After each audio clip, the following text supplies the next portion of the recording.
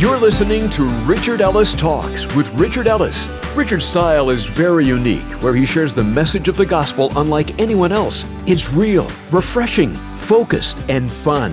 Whether you find yourself in a good place, maybe in a difficult place, or possibly even in a very lonely place, let me encourage you that you've come to the right place. Now, if you're not able to stick around with us for all of today's talk, you can always listen to, download, and even share this entire message with a friend right from our website, richardellistalks.com. So, with today's talk, here's Richard Ellis. The title of today's message is So Close. So let me start with this. There's kind of a misnomer in some circles that to be American is to be Christian, as though a nation could be a Christian nation. You say, well, isn't America a Christian nation? There's no such thing as a Christian nation unless everybody in the nation was a Christian, but still, you would only have Christians in a nation. That would not make a nation a Christian because a nation can't be a Christian, okay? Only people can become Christians. So what I grew up kind of hearing and thinking was going on was that to be American, I'm an American. The A is silent if you say it right. I'm American. So if you're American, then you're a Christian. It's not true. Because you were born in America does not mean you were born again. Now, then you take it a step further. Some people say, well, I'm American and I'm Republican. I'm a Christian. Being Republican doesn't make you a Christian. And a lot of people think that. Then you say, well, I'm not just an American, I'm not just a Republican, I'm American, Republican, I'm conservative. I'm a Christian. No, even all three of those won't add up to Christian. You're either a Christian or you're not a Christian. So let's jump in here. Proverbs 14:34. So let's read a verse here that speaks to a nation, pretty much any nation. Proverbs 14:34 says, righteousness exalts a nation, but sin is a reproach to any people. So that's any people. So look at our culture, look at our world, but look at our country specifically. We've lost our minds. And there is a little history here. If you go back into the history of the United States, you say, well, I thought it was founded on scriptural things and all that. Your marriage may have been founded on all that. Look at your marriage. If you don't stick to the things that you build it on and keep building on those, you're going to end up with some crazy stuff. You say, well, but it's liberal people out there who have hijacked our country. Let me tell you something. Planes don't go down where they're intended to go down sometimes because hijackers are flying at one place and the people on the plane say, we ain't going there. We may die taking it down, but we're not going there. And so the people in a country that say, you know what? This isn't how it's supposed to be going. So if you really don't think that, then take a stand. You say, well, are you making a political statement? No, I'm making a spiritual statement. You sit in a room where things are said and you don't agree with the things that are said. You don't have to be mean, but you can speak the truth in love. Let's go to Proverbs 16:25. So close. There are people that almost make heaven. They're going to almost make heaven. They're so close, but this is why they miss it.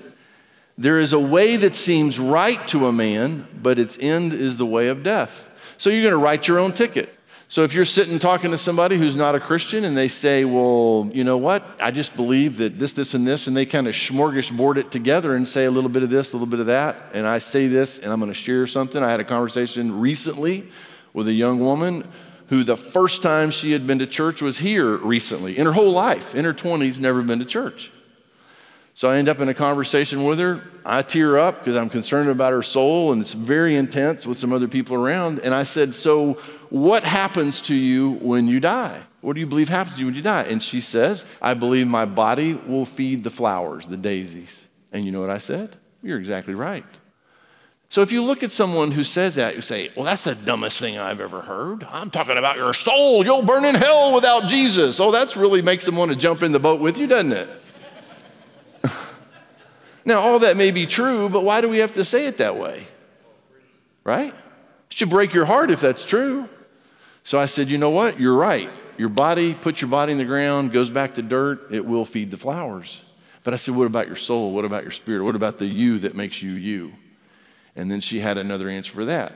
People either don't have an answer, and when they don't know the answer, sometimes they make one up because nobody wants to look stupid. So when you ask people very serious questions that they don't have very serious answers to because no one's helped them with it or they haven't thought about it or don't know what to do if they do think about it, then you got to be patient and gentle and realize that if they don't have the answer, they've probably built one. And I'm going to cover a bunch of these today, but where this usually starts with people is in order to make sense of life and what's going to happen to them, they either think, I'm just going to die and I'm dead.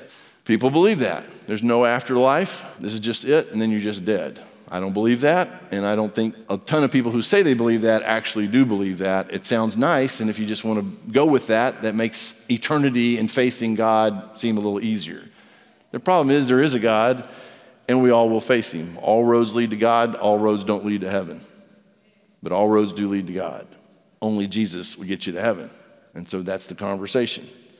So write your own ticket. Matthew chapter 6. Turn there. We're going to read a bunch of scripture, so here we go. Matthew 6, verse 1, take heed that you do not do your charitable deeds before men to be seen by them. Otherwise, you have no reward from your Father in heaven. Therefore, when you do a charitable deed, do not sound a trumpet before as the hypocrites do in the synagogues and in the streets, that they may have glory from men. Assuredly, I say to you, they have their reward. But when you do a charitable deed, do not let your left hand know what your right hand's doing, that your charitable deed may be in secret, and your Father who sees in secret will himself reward you openly. Now, built into Scripture is this. These things are not isolated things. Jesus will never tell you to go do something that will just get you through life and make you feel better and help someone, but doesn't affect your eternity. All of the Old Testament points to Jesus. All of the New Testament, a ton of it, is about what he did while he was here. And then some, the epistles, Paul's writings, all that are telling you either what did happen while he was here or what's coming, book of Revelation, that type of thing, things coming in the future. So he's not saying do charitable deeds and then that'll get you into heaven. But some people think that. They write big checks, give tons of money. And this is the thought. I'm going to stand before God one day and I'm going to go, okay, so there's $1 billion right there. I give $1 billion. That's got to work, doesn't it? I gave a bunch of money to charity. I gave 1,000, I gave 100,000, whatever it is you gave, wrote a check, I gave that, and then that's going to be your deal with God. I gave all this money, you should let me in. But here's what you got to remember. If the only way into heaven is Jesus, then what you're basically saying is his life is worth my check. And so I paid. Really didn't need him to die for me because I wrote a check. I helped someone, I gave money. It's just going to fall apart in that moment. And this is what I'm trying to get you to think through and get you to think through as people who are talking to people who are processing stuff so that you have an answer. It's not, the Bible doesn't say don't do charitable deeds. It even tells you how to do them, but it is not going to tell you only do charitable deeds and only do them the right way. And if you do that right, you'll make heaven. Because who's the one telling the story in Matthew 6? It's Jesus. And he's the one that also said, I'm the way, the truth, the life. No man comes to the Father but by me. So he's not going to contradict that. Go to the next one. Now this one gets intense. Matthew chapter 7. This one's actually a little, I'm not saying it's scary, but it's intense. Because this one is literally performing miracles. Now, before I even read this, let me give you a little warning. Just because someone performs a miracle does not mean it's God doing it. Okay? So look at these verses. Now this is Jesus speaking, Matthew 7, verse 21. Not everyone who says to me, Lord, Lord, shall enter the kingdom of heaven, but he who does the will of my Father in heaven. Many will say to me in that day, and this is what he is saying that these people will say to him in that day.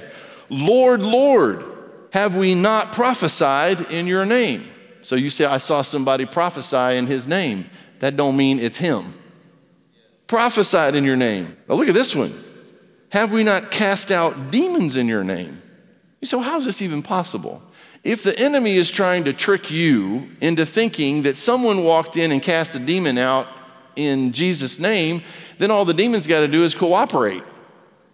Okay, so all these people are silly, stupid, so what we're going to do is we're going to come in there and that's what we're going to do. You say, in Jesus' name, come out, and I'll jump out, and they'll see me jump out, and they'll go, oh, look at that, that's a miracle. And then they'll think it's God, and they'll follow us, and we got him. But you say, well, a demon came out. Clearly, that's not enough proof. Now you say, well, how in the world am I going to know this? You can't know the difference unless you know him. And I'm not saying know things just about him. You have to know him, know his voice, have such a relationship with him that if he says, this is not me, you go, okay, I see what I see, but I know you well enough to know this is not you, I'm out. Now, if it is him, you go, okay, great. And he will confirm that. But if you don't know him well enough to know that, you're in trouble. What else does he say? And done many wonders in your name.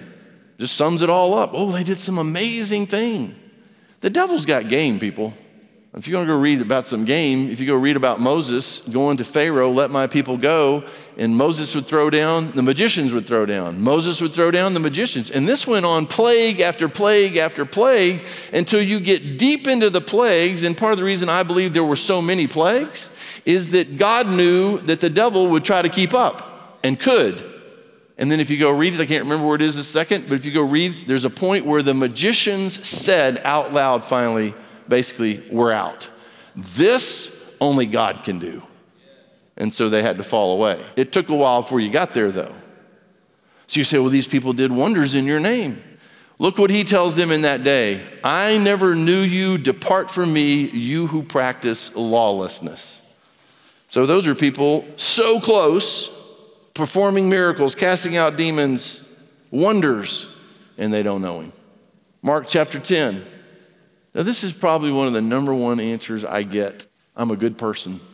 And you know what? I meet some really nice, good people. And they turn out to be some of the hardest people to explain this to, although when it gets down to it, somebody that's lost is lost, they know it, and the gospel penetrates and they get saved. But it's hard to explain to a really good, nice person that they're lost. Because they think, look, I don't hurt anybody.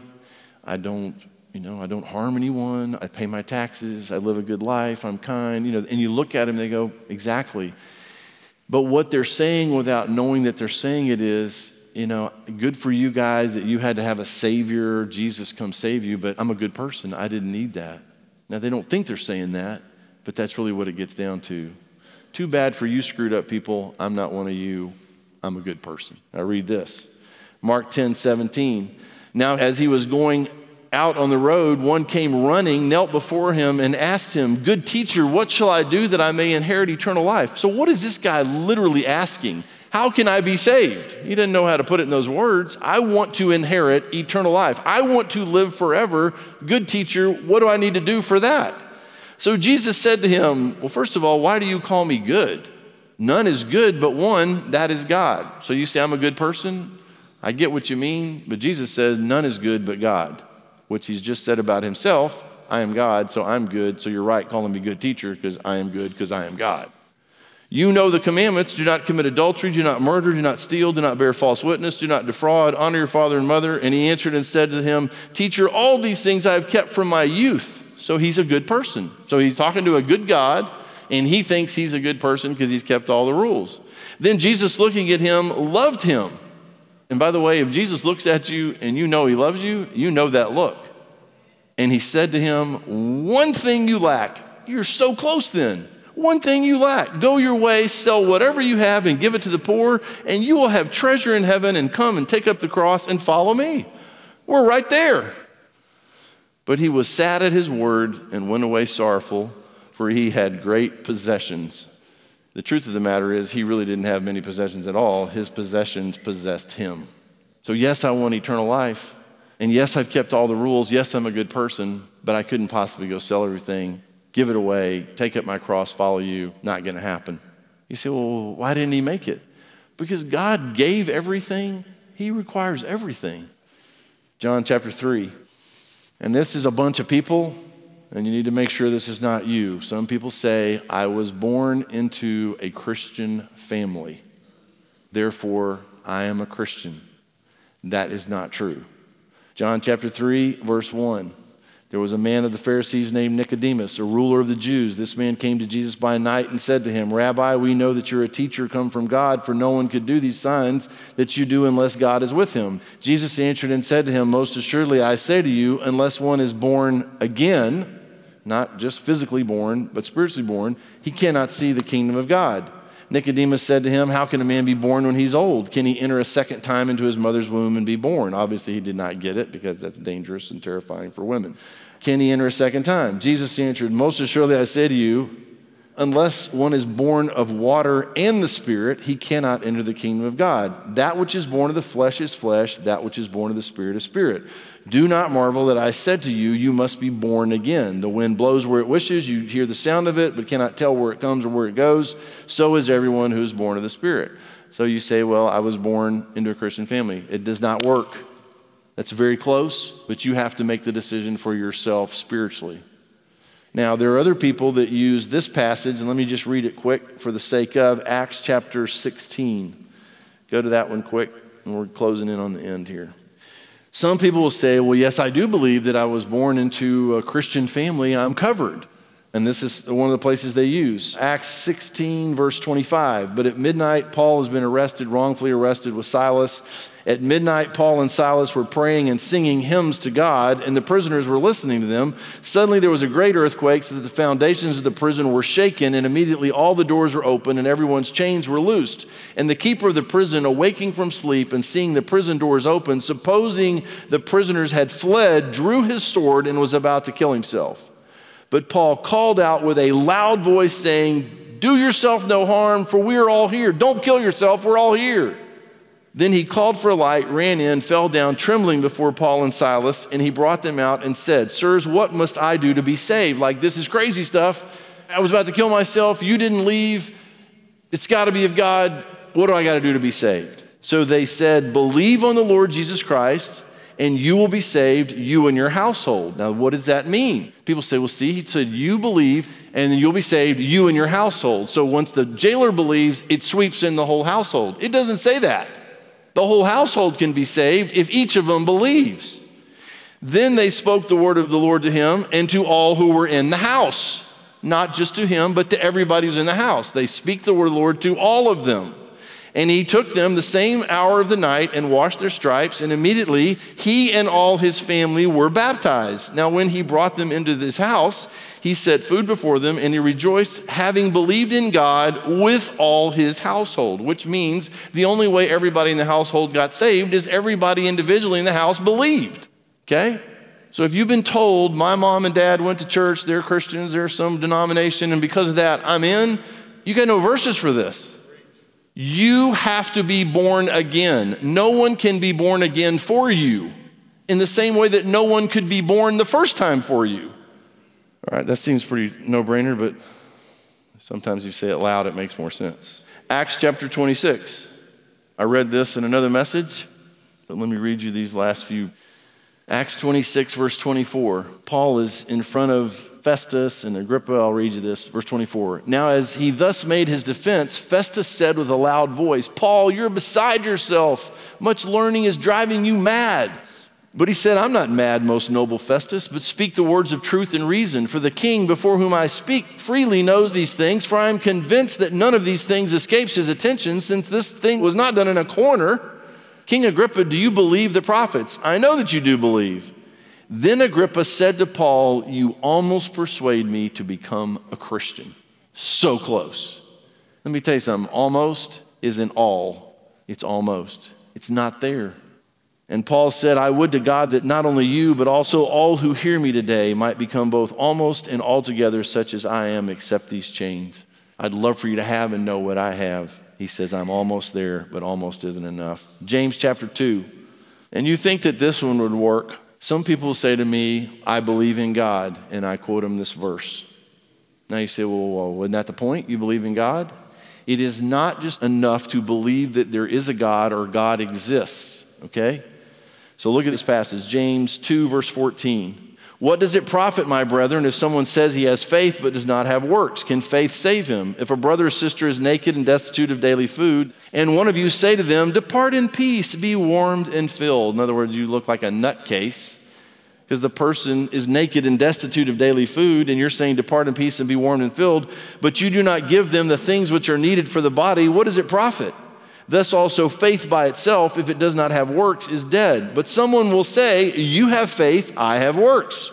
Show me your faith without your works, and I will show you my faith by my works. Verse 19, You believe that there is one God. You do well. Even the demons believe and tremble. So when someone says, I believe in God, I say, okay, you and the demons agree there's a God. It's past that. Not just there is a God or that there's one God.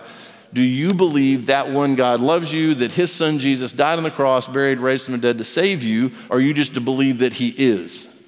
Big difference. How many single guys do I talk to that believe in the institution of marriage? They do not want to be institutionalized. So they believe in marriage. Good for you. We'll find out if you believe in marriage. Ask some girl to marry you and marry her. Now you believe in marriage because now you're married. You're in that relationship. There's a Pew report done a while back. It says that 80% of Americans believe in God. Does that mean that 80% of Americans are Christians? No, because sometimes it's the God of their choosing or their making, but they believe in some spirituality or whatever. They believe in God. So listen to me. You say, I believe in God. That's not enough. You've got to put your trust in that God.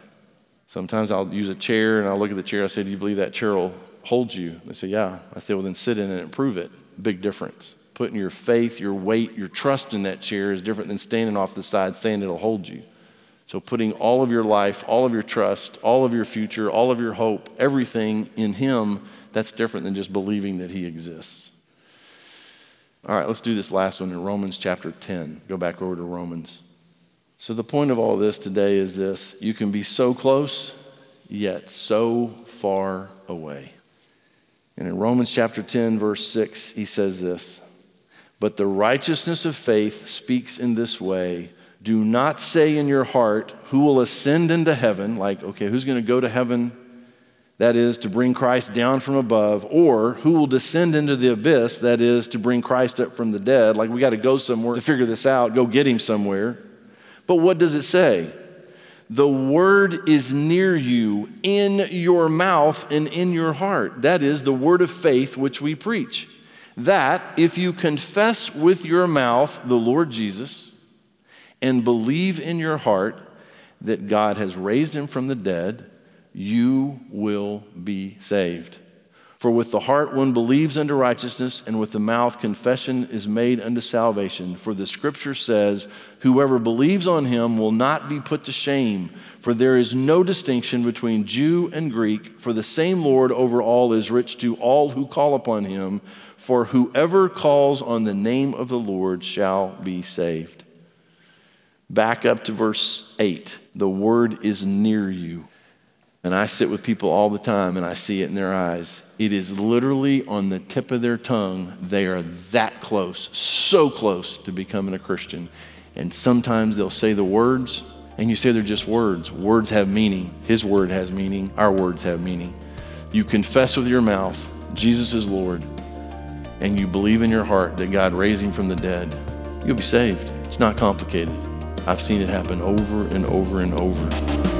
We'll get back to Richard in a moment to close out today's talk. But first, I want to share something about our program. Our mission is actually very simple: to take the planet. So it's our prayer that these daily talks from Richard aren't something you only hear and enjoy, but that they inspire you to share with others. Together, we can do this. The message of the gospel is something everyone needs to hear, and that's why it's such a priority to us. So join us in this important mission. Call us at 855-6-RICHARD to say you're in. Or you can get on board with us through our website, richardellistalks.com. Well, here's Richard with some closing thoughts for us. So you hear someone's objections, you hear their reasons, you keep talking, and you say, look, do you believe that Jesus died on the cross, buried, raised from the dead for you? They say yes. Then help them get the words out. And usually what I do is say, I don't have a script of any kind. I'm not going to read a speech to you, kind of like wedding vows at a wedding. One person says something. God has said his words. It's your turn to say your words. So something like this. You say, God, I know that I'm a sinner, and I need your forgiveness. I believe that Jesus died on the cross, was buried, and raised from the dead to pay for my sin and to offer me eternal life as a gift. I accept the gift of eternal life. I ask you to come live in me, through me, change me from the inside out, save me. That's how close you might be to heaven if you can just get those words out and believe in your heart. He'll save you. So that can happen for you in here or anywhere beyond here today. But the second part of what I'm saying is you can help someone do that. You say, I'm afraid I don't know what to say in the conversation. Yes, you do. Yes, you do. Because you got the God that made the universe living inside of you. So you take a deep breath and you say, Lord, I don't want to screw this up, but I don't want to walk away from this person because I see they're so close. Help me. You'd be amazed what you can come up with. Thanks for listening today to Richard Ellis Talks. We're confident that the program blessed you, and we want to hear about it. One way is to give us a call and let us know. The number is 855-6-RICHARD. Another way is to drop us an email. Jump on over to our website, richardellistalks.com, and click on the Connect tab at the top. We'd love to hear from you. And while you're there at the website, there's a ton of great stuff there just for you. Things like all of the talks from Richard, a prayer wall where you can leave your prayer request, and a whole lot more. Check it out, richardellistalks.com. Finally, we love doing this program for you, but we're so grateful when you hop on board to help us with the cost. Call us at 855-6-RICHARD, or you can contribute through the website. It's easy and much appreciated. 855-6-RICHARD or richardellistalks.com. Until next time, God bless you, and thanks for listening to Richard Ellis Talks.